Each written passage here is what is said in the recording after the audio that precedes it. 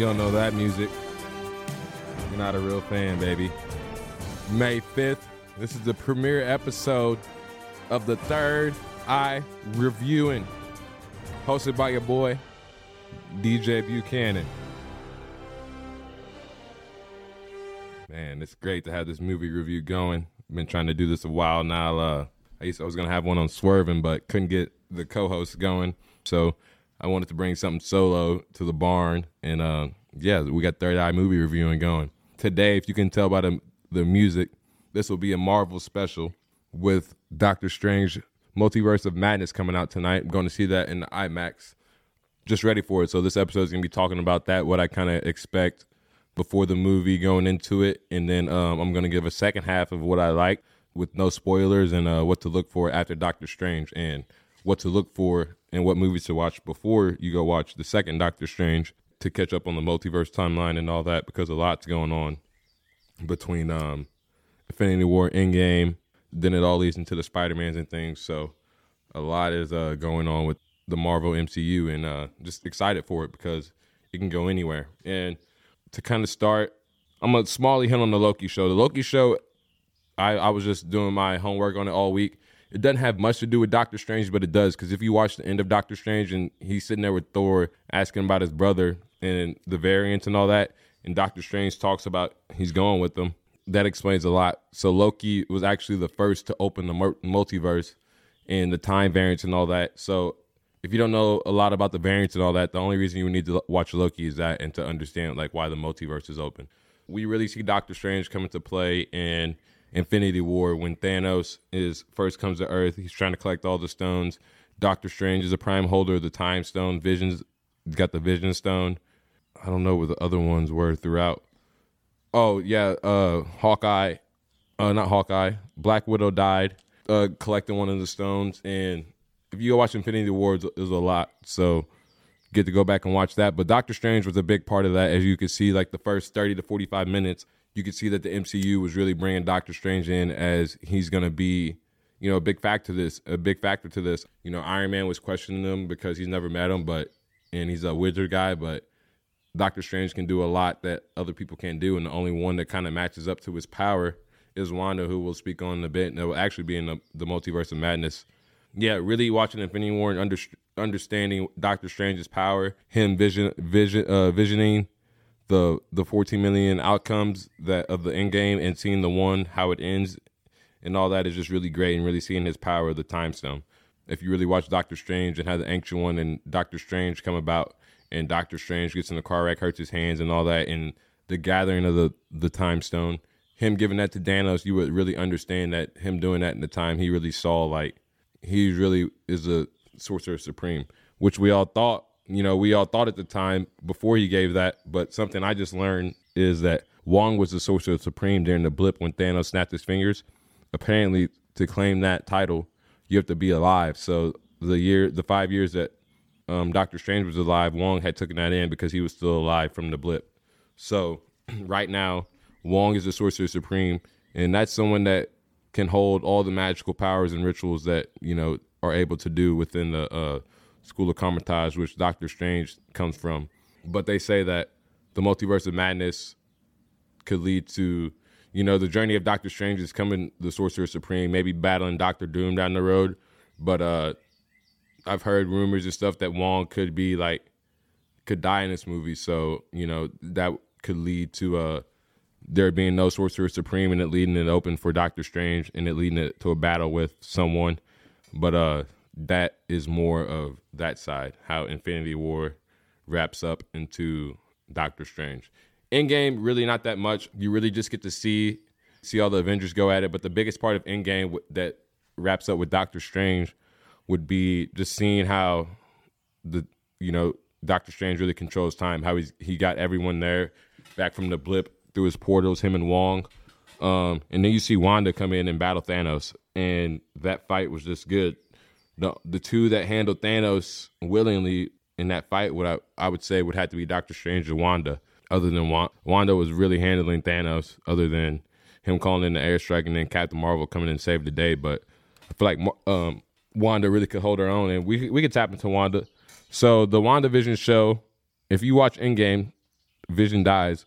He doesn't come back from the blip, the snap of the fingers that Iron Man takes. So he had this big vision of Wanda and himself growing old in a town called Westview. So the end of Endgame, it points out to that and shows Wanda practicing her witchcraft and her powers, and she makes kind of a reality-based town called Westview and brings Vision back and kind of just lives the happy life she always wanted to live if Vision was alive. So if you tap into WandaVision, it kind of grows, and Wanda becomes to have two sons, one Petra, and I forgot the other one's name, but the one has power and the other one has magical abilities. So that really tells just how strong Wanda is in her passing of abilities. So Wanda had witchcraft going between Westview and, on the other side, people were in time, and they were stuck in her sitcom. But one of her friends she got within the show had claimed Wanda's powers and was protecting, Wanda and her in the real world, because there was a witch trying to manipulate Wanda and her powers, and that's kind of why Wanda was so stuck in Westview and all that. Once she snapped out and got a hold of it, she ended up killing the Vision in the world she created and took everything back, and then went to practice her witchcraft and really pick up on it to where you kind of see her a lot in Doctor Strange.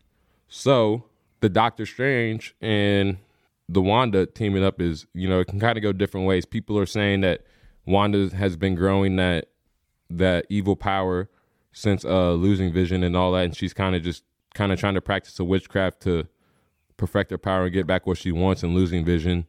But I guess we have to really see what the madness of the multiverse is going on to see if her and Strange will team up and could lead to different things, because we know that Wanda's power can control her sometimes into thinking evil and just not thinking straight. So I feel like she can turn on Strange anytime. But if Wanda stays Wanda, it could be a good journey of teaming up, maybe something start of a new Avengers. I don't know. That's kind of where I hope it gets. I feel like madness of the multiverse is really just the story of Strange finding him true self and the power he really realms, because he's still kind of questioning that. But all these other Avengers like Spider-Man, and you see him in Thor and all that, they need Doctor Strange because he's a holder of the Time Stone. So Doctor Strange is slowly becoming one of the more powerful MCU superheroes in my book. I feel like this movie is really important to the MCU, as you can see Strange and Spider-Man No Way Home. And just get to watch it. Another movie I think you need to watch before the Doctor Strange is the Shang-Chi holder of the 10 Rings. So Marvel, that was a low-budgeted movie by Marvel, but, it was corny with the jokes and stuff, but the last end, when Shang-Chi really gets his powers from his father and all that, and you get to grow with the story and learn about it, it's really beautiful. And, you never leave a Marvel movie without watching the credits. And Wong ended up talking to Shang-Chi and his girlfriend and was pretty much just welcomed them to the world of the MCU. So, and Wong was asking Shang-Chi about his rings because they were 10,000s of years old, so they had to be held before him. So I think, seeing Shang-Chi's powers, he will definitely have a world in the Kamar-Taj or, the multiverse. I just feel like his power will come a lot within the MCU, and he'll be able to, I feel like he's going to wrap in that well. I don't think he'll pop in Doctor Strange, but I feel like later down the road, that's who Doctor Strange would think of. Or he was saying the Avengers, so I don't know who it could be. I feel like that the Shang-Chi is really something to hold on to, and you will see him in the MCU timeline at some point. I'm not going to get much on the Doctor Strange movie, what to look into going in, because if you're a true Marvel fan and watching, you should know what to expect going in. So, like I said, Doctor Strange, I feel like he's just kind of trying to figure out the walk of becoming the Sorcerer Supreme and becoming the best Doctor Strange. I feel like he's going to have to fight a lot of himself to become the true Doctor Strange, because if you watch What If, he had a scenario of if he lost his wife instead of his hands, and he kept trying to battle back time of certain points in life. Like if someone dies, you can't fix it. So he was going back trying to fight that. So I don't know if the movie would take a small part in that and taking something from Doctor Strange and making him become evil, but I think it would be a good thing to see, and go see Doctor Strange if you are caught up with Infinity War, Endgame, Loki, WandaVision, all that in the old Doctor Strange, because it's all great and the MCU is coming together. Thor will coming out in July. I think that's really the only one that'll wrap into the multiverse, kind of to wrap things up from Endgame. So, Doctor Strange should be one of the most anticipated Marvel movies to be expected for the start of the summer. So I just wanted to hop on here and give the first segment before I watch the movie and kind of get my vibes on it, because I expected a lot out of it going in. Gonna just kind of have a good time. And this pod will be dropping probably weekly. Just, I don't know, like this was a special because this movie's dropping, but I'll be doing specials when good movies drop. I'll be doing specials on good movies you watch and movies I'm looking forward coming in the future. And I'll do specials on like what to watch on HBO, on special broadcasting stations, because everyone don't have all the shit. So I'll give like my top movies for each station and all that throughout some time. But I just want to really get this Marvel special out and going. I'm ready for some Doctor Stephen Strange tonight. So this your boy Swerve. I'm recording today on Thursday. Doctor Strange is 10 p.m. showing at IMAX. Probably hop back on here Monday when I get back from town umpiring baseball in Branson. And I'll drop this next week sometime. But go see Doctor Strange. Make sure you catch up on all the Marvel movies. And just be tuned, man, because it's going to be a good thing coming. The NCU is starting something new.